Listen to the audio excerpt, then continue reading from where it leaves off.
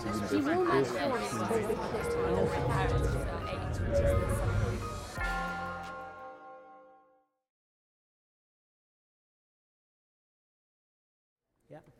Okay, so what do we know about climate change? We're burning lots of fossil fuel and we're cutting down lots of trees. So we're emitting lots of CO2 into the atmosphere. So we know that when you put that carbon dioxide in the atmosphere, that it traps the heat that would otherwise escape from back into space, and so heats up the atmosphere. So I'm talking about the atmosphere, I'm just talking essentially about the air around us right now. Now, the thing about the atmosphere is that things happen really quickly. Everything works in days, weeks, months. We think of watching the news and the weather systems just whiz by one after the other. So we think that if we're putting all the CO2 into the atmosphere, we should be expecting this heating to happen relatively quickly.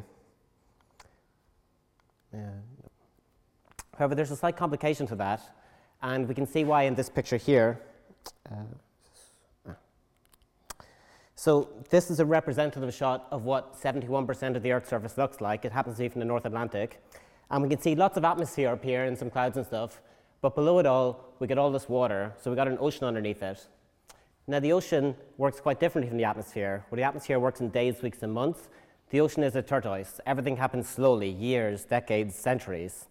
So if the ocean is important in the climate system, then we're going to get a very different response to putting all this extra energy into the atmosphere. We're going to slow down that rapid pace of climate change and get into a slower mode. So in order to understand whether that's an issue, first of all, we have to get a sense of whether the ocean is important in terms of this energy and heat uptake. So we can do a simple calculation. First of all, from lab experiments, we know that if we have 1 kilo of air, and we want to increase its temperature by 1 degree, it takes about 1,000 joules. So joules, to give you a sense, this is a measure of energy. And if you imagine you're at a family barbecue and there's the uncle who's obsessed with cameras is taking a family picture, that the light and heat emitted by the flash on the camera, that's equivalent to about 1,000 joules.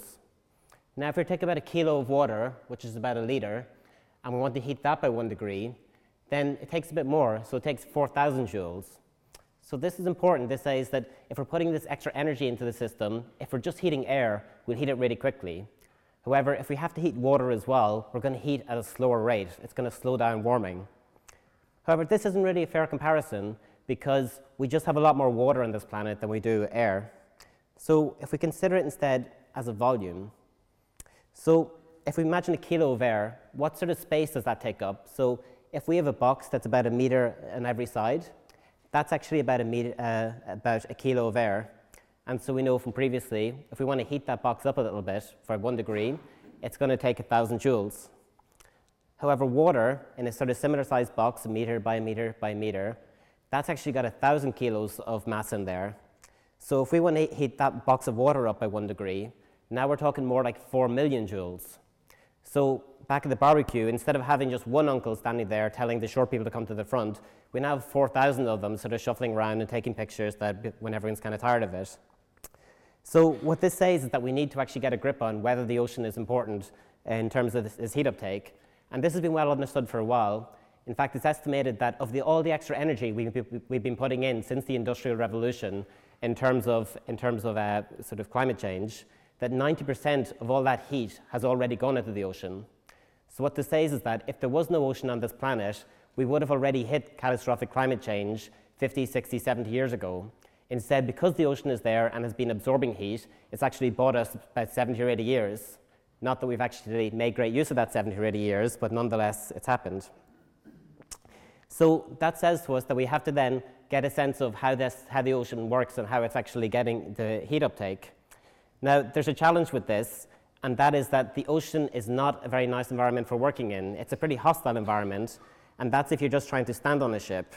If you then start adding in expensive, sophisticated electronics, this is not a good recipe.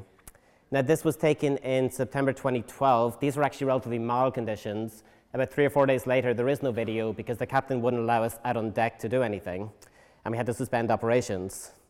But in a few days later, we got back going again, and we were starting to use this instrument. This is an instrument we call a turbulence profiler.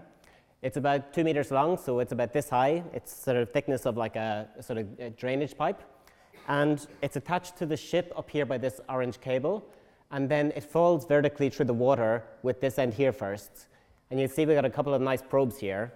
These can measure a few things, but we're going to focus on one of them measures the temperature of the water, and another measures the color of the water.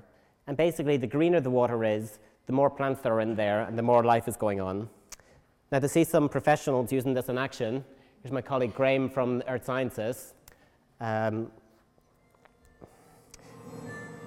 So we're controlling it using this remote control here. You see just pressing this green button, and that sets the winch going, and so the instrument's in the water, and so it just drops down through 200 meters. So what happens in practice is that you stand on the deck of the boat, you press this button for 5 minutes, the winch goes down, it goes, then it gets to the bottom.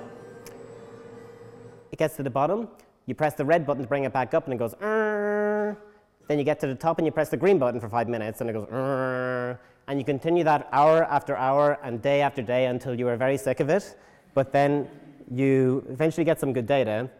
And I'm going to show you a sample of this data. We're still just working it up, so there's going to be no life-altering moments here.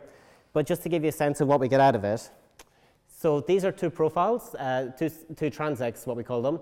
On the vertical axis is depth. So we're looking here at a picture of what's happening in the upper 100 meters of the surface ocean. Now the ship is moving along slowly as we're doing this. So this is a picture of what's happening over a distance of 20 kilometers. Now the colors here are temperature.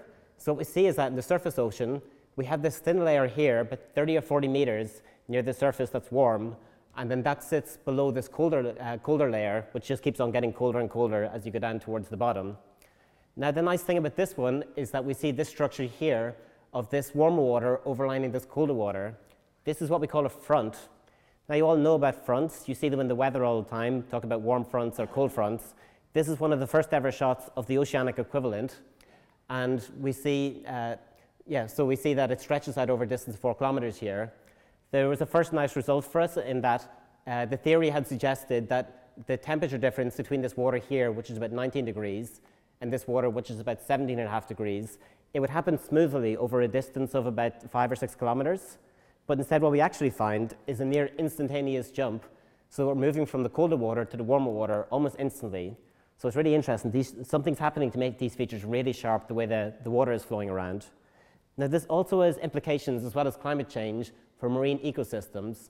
So this is the same transect, so the same depth, and we're going along the same distance. And the black lines correspond to the temperature differences above. The green color here is essentially life. So we're measuring the green color in the water.